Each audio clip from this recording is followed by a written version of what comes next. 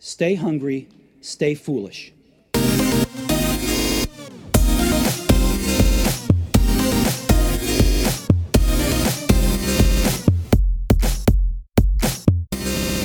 In a world where we are inundated with technology, data, and distractions, it is becoming increasingly difficult to focus and maintain our attention.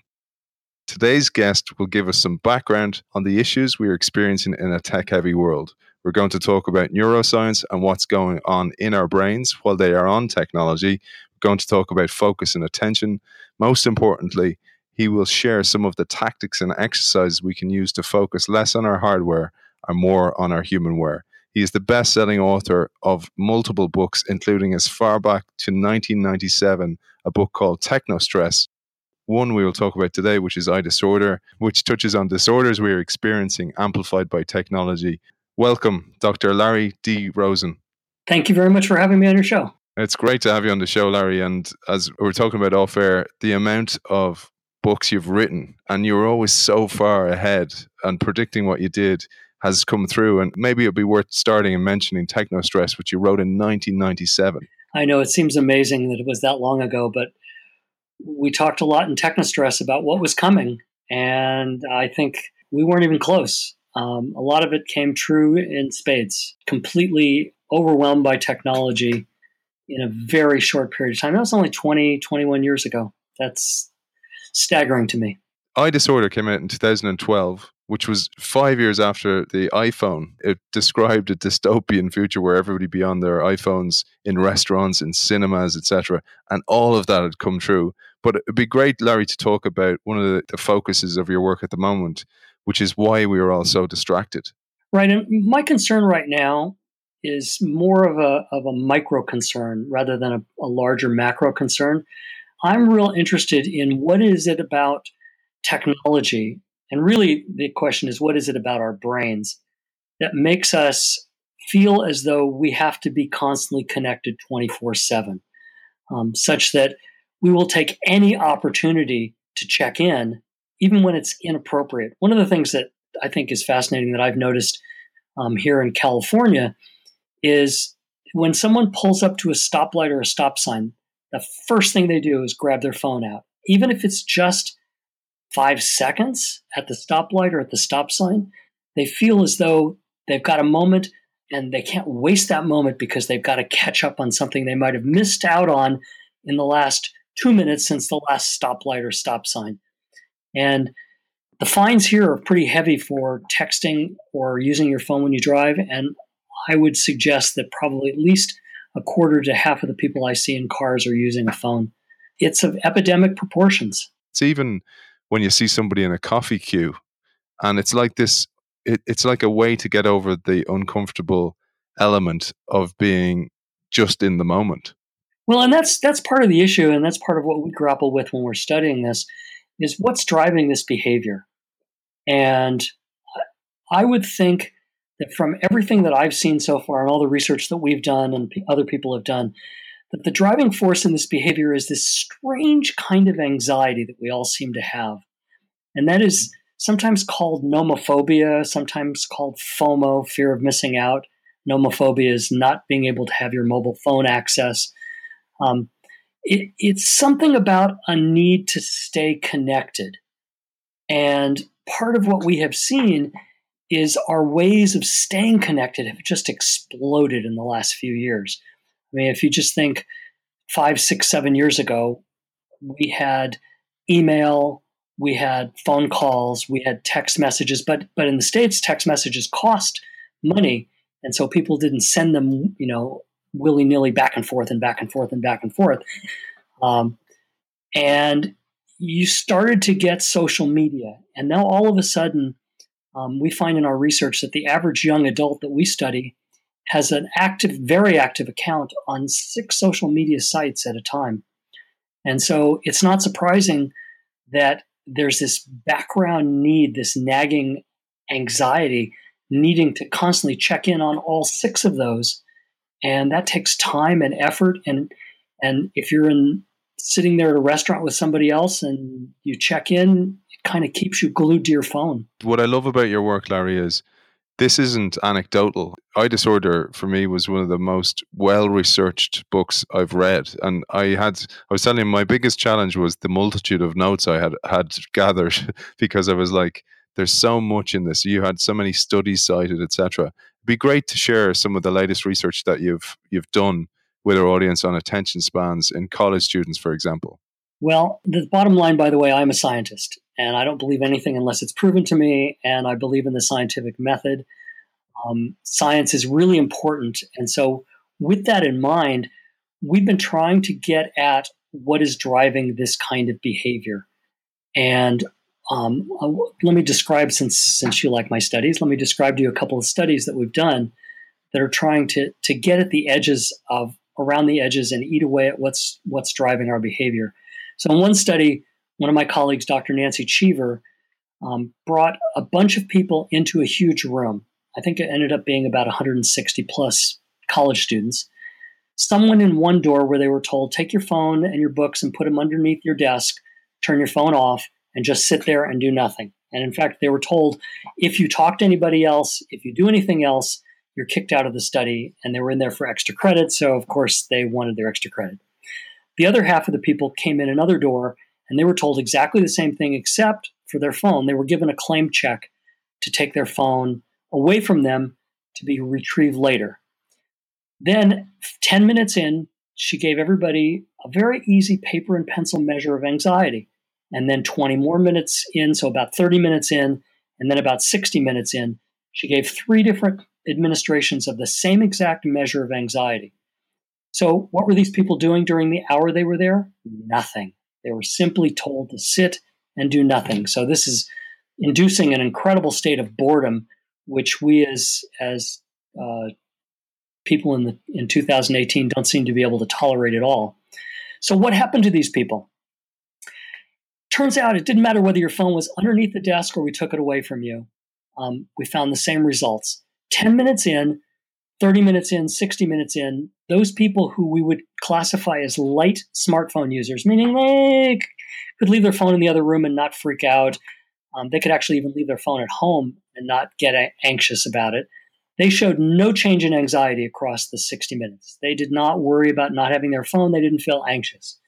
The moderate users, in between the light users and the very heavy users, the moderate users, 10 minutes in, weren't feeling any anxiety. But then 30 minutes in, they started to become anxious, but that leveled off at a moderate amount of anxiety. It was the heaviest users that were the startling result. 10 minutes in, they were already more anxious. 30 minutes in, they were way more anxious. And 60 minutes in, they were horrendously anxious. These are our college students, our young adults, our teenagers, even many of our children who are getting anxious when they're not allowed to access their phone. And what we see from our research is we can watch and see how many times a day they access their phone. And we've done this a couple of times now. In early 2016, I had my students put an app on their phone, and the app monitored how many times a day they unlocked their phone and how many minutes it stayed unlocked. And in early 2016, large group of people unlocked their phone 56 times a day, which is about every 15 minutes of waking time. And it stayed unlocked for about 220 minutes. That's almost 4 hours. They unlock their phone, spend about 4 minutes looking at something, and I'll tell you in a second what they're looking at. And then they lock their phone for about another 10, 11 minutes, and then they unlock it all day long, all day long. A year later, we did the same thing with a similar group of people. They unlocked their phone only 50 times a day, which we thought was good, until we noticed that the total number of minutes was 262 minutes. That's almost 4.5 hours. It's about 5.25 minutes per unlock. So they unlock their phone for about 5 minutes, then they lock it back up for about 10, and they keep repeating this all day and all night. So what are they doing? They're mostly checking something having to do with communication and particularly social media. These are young adults who have active accounts on 6 social media sites right now. And that's a heavy responsibility if you've got to keep checking in and making sure that you're not missing out on something that could be important to you, or at least conceivably seem important to you. When you look at some of the work by the likes of David Rock, for example, he'll talk about you can only hold a certain amount of information in your brain at the same time. So maybe 4 data points, maybe 5 or 6. That coupled with the fact that we're working in a knowledge economy now, the world is run more by people's brains than it is by hard labor, by manufacturing, etc. in this day and age. This is where this becomes really worrying, because these are the leaders of the future and they are struggling to keep their attention for more than 10 minutes. Isn't that startling and a little bit scary? By the way, right now I have high school students. So these are 15, 16-year-olds with the same app on their phone for probably a period of about 6 to 8 weeks for the rest of their semester. And we'll see what they look like. But my suspicion is that they're going to unlock their phone even more often for more minutes. My guess is they'll be on their phones upwards of 5, 6, 7 hours a day. When we're constantly on all the time, so our brains are almost in this semi-active state all day, because most of us use our phones for alarm clocks as well. And you've noticed with your research that the younger generation are actually checking their phone during the night. I mean, I put mine on airplane mode. Yes, I use it as an alarm clock, but I don't have any notifications come in. But they will check the notifications, they will answer the phone, and then sleep deprivation kicks in. And that's another factor that affects our attention. Right. And sleep deprivation has concerned me enormously. The typical teenager is supposed to get about 9 hours of sleep a night. They average during the week, the school week, about 6 hours, and during the weekend about 10, but they still run at a sleep debt of about 12 to 15 hours a week. And that's a sleep debt is the kind of debt that you have to repay. Cannot be forgiven. You can't just say, it's okay, forget that sleep debt. You got to repay it. And most kids repay it by taking naps. And naps really don't do the same work that a good night's sleep does. I spent probably about a year studying sleep and reading up on it. And one of the things that fascinated me is what actually goes on in your brain, in your body when you're asleep. I always thought your brain and body were kind of quiescent and inactive during the night. In fact, your brain is about 95% as active during the night as it is during the day, which is startling. And the part that's less active is the part that's right in the front, your prefrontal cortex, which is your executive controller. So it's sort of like your brain's going without control. It's going whichever way it feels like going.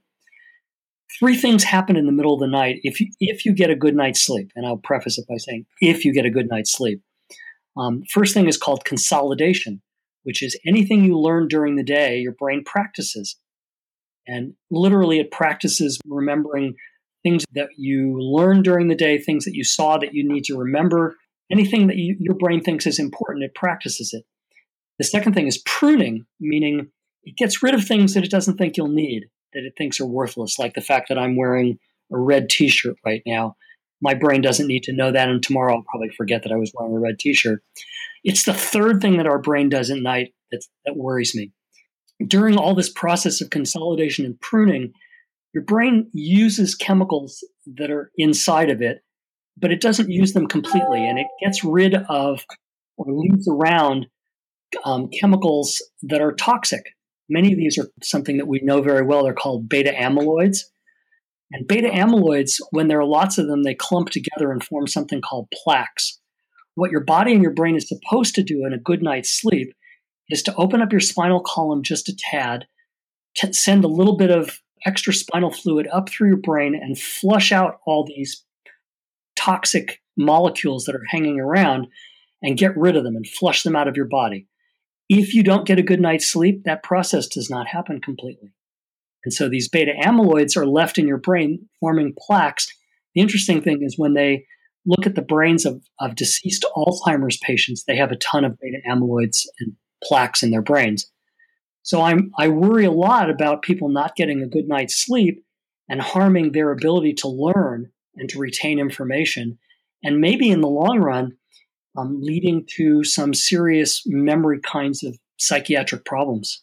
And we're already seeing that, Larry, aren't we? I mean, I don't know whether I'm just more aware of it now, but we're definitely seeing more cognitive degenerative diseases happening in the world, or it feels like there is. Yeah, I think there's some research that shows that there is, and we're seeing more of that. But I think the real problem is going to come in about 30 years when these teenagers and young adults are in their 40s, 50s, and even 60s, and the the sort of decades-long non-sleeping, non-cleaning out your brain is going to catch up with them. And Larry, so we have a lot of parents, for example, who would listen on the show because we deal often with issues like this and how we can prevent rather than cure. What does a good night's sleep look like for us as adults, as workers, as leaders, as business people, but also as parents to get our children into the good habit of a good night's sleep? So I'm going to start your good night's sleep an hour before bedtime. The National Sleep Foundation says that an hour before bedtime, you should remove your phone and your tablet from your bedroom and put them someplace else, preferably under lock and key, so that you can't get up in the middle of the night and check them. And the reason for that, several things happen biochemically in your brain. Several hours before you're getting ready to go to bed, one of your glands, your pineal gland, starts secreting melatonin. Little bits at first, then more and more melatonin. And melatonin is the chemical that puts you to sleep. The problem is that all of our devices, our tablets, our phones, even our television sets, are made of light-emitting diodes, LEDs. And those light-emitting diodes put out light primarily in the blue light range. Well, blue light has a specific function, and that function is to wake you up. And it wakes you up by charging the adrenal gland with secreting cortisol. And also when the adrenal gland secretes cortisol, it also shuts off the pineal gland and stops or slows the production of melatonin. So if you play with your device in the last hour before you go to sleep, close to your face, you're getting bombarded by blue light, which is waking you up and not putting you to sleep. Now, you may be super tired and you may fall asleep, but it's pretty destined to give you a bad night's sleep. So the first recommendation by everybody is to put your phone away, your devices away an hour before you go to sleep. If you can't do that, the Mayo Clinic says, all right, so dim the brightness on them and hold them about 14 inches away from your face, and you won't be getting much of the blue light. Or you can use, on the iPhone, they have something called Night Shift, which slowly shifts the light from blue light to pink light, stimulates the melatonin and doesn't stimulate the cortisol. The other thing that I recommend for parents to be aware of is that for themselves and for their kids is in the last hour before sleep, have your child or you do something that is pretty guaranteed to calm your brain down. I always offer 2 or 3 options. One, interestingly enough, is to watch television, but off of a real television set that is far enough away from your face that you're not getting much blue light. The blue light dissipates pretty quickly. So a typical television set is about 8 to 10 feet away.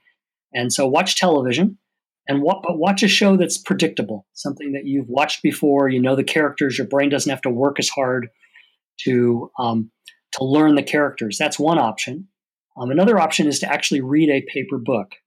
The light reflected off paper is more in the pink range, which helps the melatonin, but only read a book that you are familiar with. I read mysteries all by the same author, so I don't have to make my brain very hard to learn about the new characters in there. So that's a second option. A third one is, interestingly enough, is to listen to music. But I always tell kids that the kind of music they want to listen to is a playlist that they know so well that they can sing the song in their sleep. And so stick that on. The problem, of course, is your playlist is on your phone, and that becomes another issue that you're there. But I work with kids to get around that. And then I think there is a fourth way to do it, but it involves your phone, which makes me a little leery. And that is, there are a bunch of apps to help you go to sleep. There's apps that help you meditate at night. There's apps that play white noise that help you go to sleep. Those are options, but those to me are poor third or fourth options. But the goal is to get a good night's sleep without technology. 3/4 of the kids that we study, kids and young adults, sleep with their phone within arm's reach on, either the sound on or on vibrate, not on do not disturb, not on airplane mode. And half of those get up at least once or more times during the night to check something other than the time. And as soon as that happens, then their brain gets into overload, cortisol is leaked, and they start thinking, and then they have trouble going back to sleep. Yeah, it's like this vicious cycle, isn't it? And, one thing that just to bring to your attention is a lot of people would see a glass of wine as a kind of a relaxant at night. And I often think it's because the more glasses of wine, the more you don't like your job when you're trying to mask something. But for those who maybe just be into the wine, that's not the case. But that doesn't necessarily release stuff like melatonin. No, actually, interestingly enough, I mean, I've known people in my life who their goal to put themselves to sleep is to drink a big, huge glass of wine, and alcohol turns into sugar in the middle of the night and wakes you up. So it serves the opposite of what you want. It will put you to sleep in a semi-stuporous, drunken state, but it doesn't last very long, and it's not a good sleep. It's not the kind of sleep that's going to put you through the typical 4 sleep cycles that you do in a night. That's going to put you into your 4 dreams that you have every night. It's not going to do that. And the other thing I heard as a pattern, or spotted as a pattern with the solutions you mentioned there, is they're all routine. I mean, the music's routine. Your brain doesn't have to be stimulated or think very hard about it. Same with, you're not going to watch a murder mystery on, brand new episode of some type of crime thriller that you have to guess the whodunit, because again, you don't want your brain working very hard. That seems to be the pattern with the nighttime routine. Right. Anything that doesn't tax your brain allows your brain chemistry to take over and allows your adrenal gland to get that melatonin in and to start putting you to sleep naturally. The key is naturally. We seem to be fighting against sleep, and I think people just don't have a conception of how important sleep is. I didn't. I always claimed I can live on 5 hours of sleep a night, and I have for most of my 68 years of life until about a year ago when I started studying sleep and went, no, this makes no sense. So now I go to sleep 11:30 and try to sleep till 7:30 to get a good amount of sleep and recognizing what it's doing positively for my brain to do that. You had to fit in all those books somewhere, Larry. So I presume that was, you probably got creative at nighttime. Yeah, I'm a reader, so I tend to read murder mysteries at night, but the kinds that I'm really familiar with. So I know the style of the writer, and so those calm me down. And then I also use a rock and roll mantra in my head if I wake up in the middle of the night, again, to trick my brain into sort of getting into a state of non-thinking and non-anxiety. Really, it's the anxiety that keeps you awake. The anxiety chemicals, this cortisol and adrenaline. And what I do is I hum into my head the opening bars of Welcome to the Hotel California. Seems to work, although I can tell on nights that my brain is particularly active, other songs will creep in and I'll have to say, stop it inside my head and go back to Welcome to the Hotel California. I have to keep that mantra going because I realize that it sort of stops my brain from getting anxious. It stops those anxiety chemicals. Those type of exercises seem to be absolutely key, and you do mention them throughout all your work. I'd love to bring it back to something you mentioned. So you mentioned the prefrontal cortex, because I found this fascinating. You talked about this before, where the process of myelination takes place, and I thought this explained really, really well how, with stuff like gambling, for example, or even alcohol, that we put an age restriction on it. And it's for more reasons than you're just an adult now. It's because of reasons that's going on inside your brain. Right. Part of what's interesting about the development of the body is when you're born, your neurons are essentially like live wires. If you have a lamp and you have that coating, that rubber coating out around the wires, your neurons are like wires without the rubber coating. And throughout the beginning of your life, these little tiny cells called myelin, they're really just fat. They start to surround each neuron, primarily to aid transmission. Because if you have a live electrical wire and you send a signal, it's going to spark and not transmit from one point to the other. Same thing analogously happens to your neurons. And so this myelination process starts going. I mean, and the funniest thing I tell students is myelination is why you can't potty train a child until they're about 2 years old, because the pathway from their brain to their bladder or their bowels is not myelinated until they're about 2 years old. And so the signal from their brain or their bladder doesn't quite get there fast enough for them to run to the bathroom. But that's kind of what happens in our brain.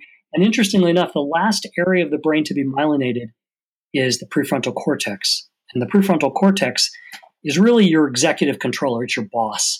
It's your problem solver. It tells you what to attend to, tells you when to be impulsive and when not to be, tells you how to make decisions, how to work on a problem.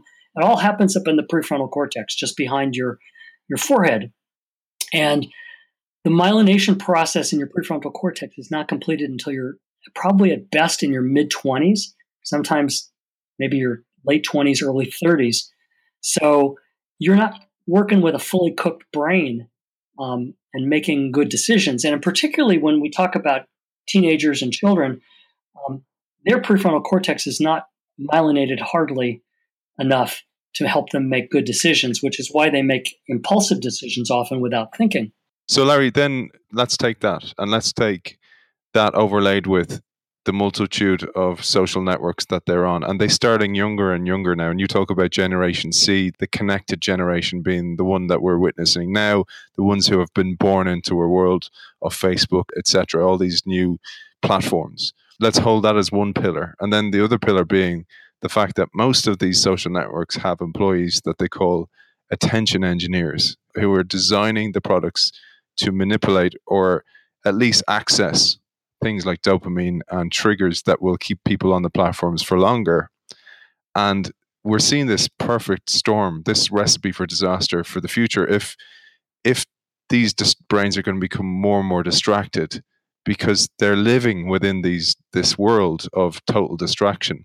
And with myelination not having fully taken place, it's almost like they're missing a seatbelt at the risk of a car crash. That is so true. That is so true. I think that part of what we're seeing is the ramifications of that too, increase in learning disabilities, increase in psychological problems. Interestingly, the National Institute of Mental Health just announced that the number one psychiatric disorder in teenagers and young adults used to be depression. It's now anxiety. And that speaks yards for what's going on. Part of the job of these businesses, and when they talk about these businesses, what they're really talking about are social media sites, places where you communicate. And that's really important because communication is one thing that makes us uniquely human, is that we connect with other people when we communicate. And these companies, I mean, you can't fault their business model. Their business model is to get your eyeballs there for as long as they can. The longer your eyeballs are there, the more likely you are to click on an ad. And then they get a little bit of money here and there every time you click through. The longer you're there, the more likely you are to go back and visit it often and read their ads. And so bottom line is their job is to keep you there. Their job is to get your eyeballs, collapse them into their screen and keep you there. And they each do it with behavioral scientists. They have behavioral scientists working for them that tell them how to do this. And the most glaring one that I've heard of is Snapchat. Snapchat, by the way, is the number one site now for website for teens, at least in the States. I haven't seen any stats from anywhere else. Snapchat has this thing called streaks. So if you're sending snaps to somebody else, if you send it to them one day and they send something back to you, you now have a streak of one day, each of you. And every day you send to that person, you get another day on your streak. Well, that's a really good behavioral way to get people to do it. And kids have been reporting that even when they are away someplace that they can't use their phone, for example, maybe in the mountains or someplace where there's no reception, they will give their password to Snapchat to their friends to have them snap for them so they don't break their streak. No wonder they're connected so much and hooked. And I would argue they're either addicted or obsessed or both. Those are both very different biochemical processes, but it doesn't matter. Addicted, obsessed, compelled, doesn't really matter. It's keeping you there. In iDisorder, you mentioned how badly this can go because you mentioned a young girl whose dad took her phone and then she shot him with a crossbow. Yes, it's very serious. It's very serious, and you do hear about this, and it saddens me to watch in the world where parents who might be at the dinner table at a restaurant with their kids opt to hand their kids a device to play with instead of communicating with them.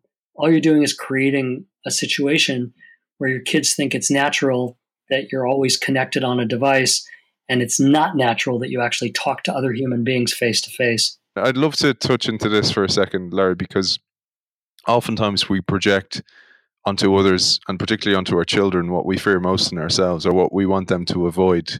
And sometimes when a parent was bullied as a child, the last thing they want to do is have their own children bullied, etc., etc. But one of the things I see is that many parents give out about their children being on technology a little bit too much, worried about them playing the PlayStation or the Xbox a little bit too much. But they're, in a way, sending them there because it works as a babysitter. But also, the other fact is it gives them a chance to check up on their own social networks or work a little bit on a Saturday or a Sunday and catch up. And then it's just poisoning the well. It's actually just making the whole situation much, much worse. Well, it's certainly not good parental modeling, I could say that. But you're right. I mean, we used to talk about entertaining kids by turning on the television. But television is a very passive activity, and it allows you time to do other things, whereas technology, a tablet, an iPad, an iPhone, some sort of smartphone, is interactive, and that in itself connects you and keeps you interested. I always used to say that the best babysitter were video games when my kids were growing up. The phone and the tablet are much better babysitters because they have video games and way, way, way more. Television, music, anything you can imagine. And as a parent, I can totally understand why you would want your kids to use, say, your phone while they're at the dinner table because they're quiet and it gives you time to do whatever you might want to do. The problem is like you said, is that most often what you see is the parents are on their devices just as much as the kids. And we're all guilty of it at times as well. While we're on the subject of PlayStation and gaming consoles, you talked about a lot of research, and this is going back to 2012 when you wrote iDisorder. You talked about, and most of it was coming out of Asia at that time, the resulting effects of people who spent a lot of time on games, for example, one-person shooters, etc. It'd be great to touch on that a little bit as well and just inform our audience about that. Sure. Video games are kind of the classic example of an addictive process. Biochemically, what happens is when you play a video game, you are directed to do something that gets you something positive. I mean, the games are all built on positive reinforcement. You shoot somebody, they die, you get positive reinforcement. You chop down something, you get positive reinforcement. Every time you get positive reinforcement, you get a little squirt of a chemical called dopamine, plus other chemicals too, but dopamine's the main one. And the problem with dopamine is that initially a little bit of dopamine will make you feel happy, make you feel pleasure, but pretty soon you habituate to it, and then you need more dopamine to feel the same amount of pleasure. Getting more dopamine means playing more video games probably, or doing something similar that makes you have pleasure. And so what happens is it's a vicious cycle. You need more to feel more, so you play more. And you're right that most of the research on this is done in Asia because they have a much more severe problem. The percentage of video game addicts ranges, depends on the study, anywhere from a couple, 3% up to 15%, depending on who you're studying. Asia is the one place where in South Korea and in Japan, particularly where they have treatment centers. In the US, we have very few treatment centers for video game addiction. There's one in Washington State. There's a couple in upper state New York. But by and large, video game addiction is just treated as any old addiction, and it's not. It's a very different process.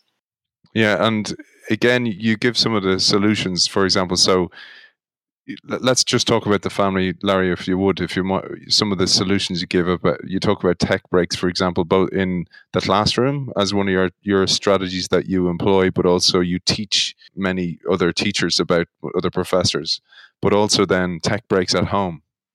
Right. Well, one of the problems is, and I've been watching this stuff since the mid 1980s.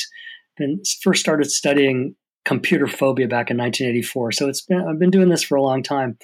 One of the things that I've seen in the last, I'd say 3 to 5 years only, is our inability to let go of our phone.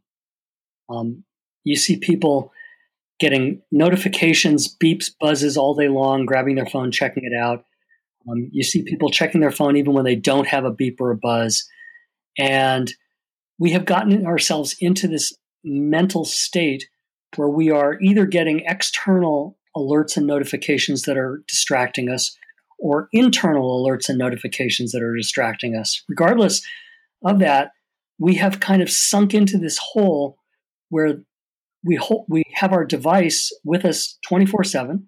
Mine's never far from me, by the way. I'm just as bad as anybody else at this. If I leave my device in the other room, I start patting my pockets. Even if my device is in my pocket, I pat my pocket just to reassure myself. So I'm not any better than most of the teenagers. But what's happened is slowly we have built up this almost what I would say a Pavlovian reaction that our phone beeps or our brain beeps and tells us to check our phone, and we do it without even thinking. So I developed this technique called a tech break, where you start by giving somebody 1 minute, you set an alarm, 1 minute to look at anything they want on their phone, anything they want on their computer. I do this a lot with students who are studying to help them focus better. So I always imagine that they're studying with their phone next to their computer, which is true. And then once they've had 1 minute, they have to close down any app or any website that is irrelevant for their work. And I don't mean minimize them, reduce them down onto the toolbar. I mean delete them, close them down completely, flick off all the apps that you don't need. Set an alarm for 15 minutes, turn your phone upside down, and put it close to your face so that your brain knows that you will get to look at it in 15 minutes when that alarm rings. 15 minutes, the alarm rings, you set it for 1 minute, you give yourself 1 minute to open up your email, check it, open up Facebook, open up Snapchat, whatever it is you want. 1 minute turns out to be quite a bit of time. I also tell people 2 minutes is fine too. Whatever you do it, just make it consistent. And then 1 minute, 15 minutes, 1 minute, 15 minutes, and you'll know that you've got it when the 15-minute alarm goes off and you say to yourself, wait, I need to finish just this one paragraph I'm writing, or I need to finish reading this page, or now change it to 20 minutes. And then slowly creep it up to 25 and 30 minutes. I always say with students, if you can get them to focus for 30 minutes straight, you've won. Because right now our average focus time is about 3 to 5 minutes. Although some people have argued that we have a shorter attention span than a goldfish. And they claim goldfish have an attention span of about 8 seconds. So I didn't know goldfish had an attention span, but they evidently do. I'd say it's a myth. I heard that's a myth by the person who invented the bowl, because that's how long it takes for a fish to go around the bowl. And it was to take away the cruelty aspect of the fish going around a small goldfish bowl over and over again. Well, and I can still verify 8 seconds because one of the bars near my house used to have goldfish races on Tuesday night. And those goldfish could concentrate on racing, but they'd go down the tube for about 5, 6, 10 seconds, and then they turn around backwards and go the other way. So they probably had a short attention span. Larry, do you know, there's a thing you mentioned there, which is, I think it's important to say, you're not a technophobe, or you're not opposed to technology. In fact, you're a really early adopter. And I think this is important because people may get confused with that and go, you're just anti-technology. You're not at all. No, I'm sitting here talking to you with my phone, my iPad, my MacBook, my two other screens. I've got every kind of device you can imagine, and I use technology in everything I do. I'm a tech lover.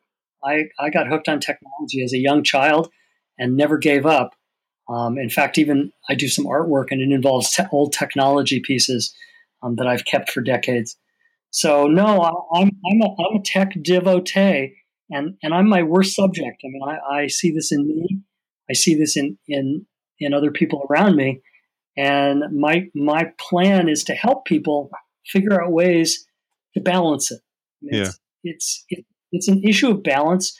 You get a lot out of technology. There's a lot there, and I'm actually going to Toronto this week to speak to some middle school and high school kids there and parents. And this is one of the things I tell them is that technology is really valuable. It does a lot of amazing things that we can't do without it. But it has downsides. And we have to be aware of the downsides, because the downsides make us a little bit too obsessive, I think, at times. Steve Jobs often said this, that this is one of his drives, was to empower the world to be more creative. Hence why Apple, enabled so many creative artists, etc., to create. But you talk about the different generations now, and the fact that there's more and more generations than there ever has before, and that oftentimes people are critical and kind of going, "Oh yeah, but the younger generation, which you call Generation C, are the connected generation, are less creative." But in fact, you see it slightly differently. Right. I think that the tools that we have now for creativity are abundant. And the ones who are able to use them are the younger kids. They are, in fact, spending a lot more time being creative than older people and even young adults, because they're the ones that have embraced all these interesting tools. I mean, you just have to look at the users of Snapchat as a good example. One of the things about Snapchat is it has filters that allow you to put bunny ears on people and dog noses and all sorts of things, and play with your pictures and modify them and do all sorts of fancy stuff. And the ones that you see doing this are young people. They're the ones that are into Snapchat, that are using it a lot. And they're also the ones that are the early adopters of any creative technology. They love being creative. They love creating content. They love sharing content. What you're seeing is that a generation that's embracing this idea of creativity. The problem is, and this is the negative side, the problem is that their distraction and their distractibility makes it more difficult for them to be creative. Because creativity in your brain looks different than distraction. Creativity in your brain looks like something called the default mode network, that is 4 separate areas of your brain that are activated simultaneously, that connect thoughts disparately. So a thought you had yesterday with a thought you might have had a month ago, pulls those together and comes up with something novel and interesting. But if we're constantly being distracted, the default mode network doesn't engage.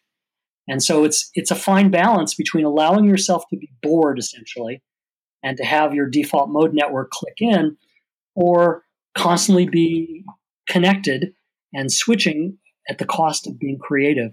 And we see this a lot, unfortunately, that they could even be more creative if they allowed themselves time to not be constantly distracted and constantly interrupted. Let's throw in the fact that they've been raised in a dopamine-rich world where they're getting short-term gratification and instant rewards. And then often, the world is more on the Maslow hierarchy of needs. We're more up the scale than we've ever been before, in most parts of the world, certainly the Western world.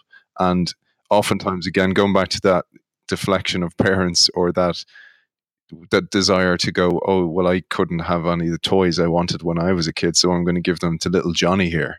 And by doing that, you're actually feeding the beast a little bit, because little Johnny's not earning it, not understanding what delayed gratification is, and therefore we're actually depriving them of skills for the future. Right, and it's interesting you brought up delay of gratification, because that was a topic that was studied way back in the 60s in the famous marshmallow study, where they brought in little kids, 4 and 5-year-old kids, into a lab, showed them a marshmallow on a plate, and said, I'm going to go out, the researcher said, I'm going to go outside, I'll be back in a few minutes. If you don't eat that marshmallow, I'll give you a second one, and you can eat them both. And then what happens is you watch the kids, and about a third of them in those studies were able to delay gratification. And 50 years later, when they go back and study those same kids, they find that they're more successful in life, that they have a lower body mass index, so they're not obese necessarily. In fact, they've even scanned some of their brains, and found that their prefrontal cortex works better. So somebody just did a study that they called the media marshmallow test. And the media marshmallow test is interesting, because what it basically does is it says, here's a situation, I'm going to leave you alone, and here's your phone. Either you can use your phone, or you can resist your phone, or I'm going to put your phone in another room. It's the resisting their phone that's exactly like the marshmallow test. The people that resist their phone are able to keep themselves calm for about 3 minutes. They put a little device on them that measures their skin conductivity. And for about 3 minutes, they're able to stay in a non-aroused state, after which they get really aroused. And we've shown a similar result on national television in the States multiple times where we will put somebody in a situation where we will monitor their arousal level. It's called galvanic skin response or electrodermal activity. And then we will text them, but not let them access their text, not let them look at their phone, not let them access their text. And every time we text them, their galvanic skin response spikes. And this has been shown every single person we've done it. And interestingly enough, this is another study by Nancy Cheever, who did the other study that I discussed. And she had a reporter from Good Morning America come in and brought 2 teenage girls with him. And he did the study. And of course, every time he got a text that he couldn't look at, his GSR spiked. But when the 2 teenage girls did it, their GSR spiked much higher than the reporter. And so they're even more susceptible to this creeping anxiety. Yeah, it really is. I mean, it's a perfect storm, and I can see why it's your focus at the moment, and that you're really working hard to educate the world on being less distracted. You know, I feel humanity's in a way dumbing down, and artificial intelligence getting better and better and getting clever and clever, and you're kind of seeing this storm where the machines will take over a lot of thinking roles because we just won't be able to keep our attention long enough to think. Right. It's interesting that what the ramifications are of a shorter attention span. I mean, you just hit on one very clearly, but I also worry about short attention spans in relationships. Most people, when they watch television, it should be a communal activity. I watch with my wife. We should be talking about what's going on the television. If we're watching the news or if we're watching a comedy show, is this funny? Is this not funny? What typically is happening is we both have second screens, either a phone or a tablet. So we're now partialing out our attention, part of our attention toward our screen in front of us, part of our attention toward the TV away from us. And that doesn't leave any attentional resources to have communication. One of the things, again, I'm trying to heal myself here. One of the things that I've done is the hour before I go to sleep, when I take my phone out of the room, I also stop second screening with any device to see how it feels. And it feels odd to just be focusing on one thing at a time. And I think that's kind of what happened to us over time, is that it's gotten odd to think about focusing on anything. We see this everywhere. I mean, I'm an inveterate people watcher. I see people standing in line, not being able to focus. I see people in a movie theater halfway through the movie. They can't stand it anymore, so they have to look at their phone. I see people in church surreptitiously looking at their phone. It's become an epidemic. And I really do believe that it's not too late to change things, to be able to still enjoy the technology and not give it up, because I don't think giving it up is going to help anybody, but certainly to moderate its use and give yourself a little bit better chance of having an attention span. Absolutely. And as you say, all your work is geared towards making us focus less on our hardware and more on our humanware. And, I highly recommend all your work. I could talk to you again, Larry, and I hope to do so in the future, because we haven't even gone through the disorders that come from technology. And we might do that again at a different time and combine it with some of your other work, because there's a multitude of work there. And where can people find out more about you, Larry? I'll link to the links, etc. But it'd be great to share with people right now. Well, one of the things that I do that I like people to look at is I write a blog for infrequent blog, but a blog for Psychology Today, which is a longstanding magazine, newspaper kind of thing. And you can get there by going to my website, which is drlarryrosen.com, just DR, or short for Dr. LarryRosen.com. And then there's a link to the posts that I do on Psych Today. I try to summarize the issues that are troubling me at the time. So, for example, I just wrote one about those little red numbers that show up as alerts and notifications, and what you can do to stop yourself from seeing those little red numbers and going, oh, I have to tap that icon on my phone because I have to see what's behind those little red numbers. There's a 5 there. What 5 things have I missed? So I talk about suggestions for how to eliminate those kind of knee-jerk reactions, those Pavlovian reaction feelings. By the way, one really simple one is to turn off all the notifications. Most people are not ready to do that yet because they like them. But you can turn off all the notifications. And if that doesn't work, I always tell people, take all of your icons that have notifications and put them on the last page of your main screen and hide them inside of a folder so that you actually have to physically think to go look for them. I think that's part of, we have to learn to engage our brain. And when we start looking, going, where is that Facebook app that I stuck back there? Oh yeah, it's on the last page. By the time you've scrolled to the last page and tapped on there, maybe you'll be a little less eager to jump in the next time. Brilliant, Larry. Well, it's been an absolute pleasure talking to you, and thank you for your time. Dr. Larry D. Rosen, author of Technostress, Me, My Space and I, Rewired, iDisorder, The Wiley Handbook of Psychology, Technology and Society, and most recently, The Distracted Mind, Ancient Brains in a High-Tech World. Thank you for joining us. Thanks for having me on your show.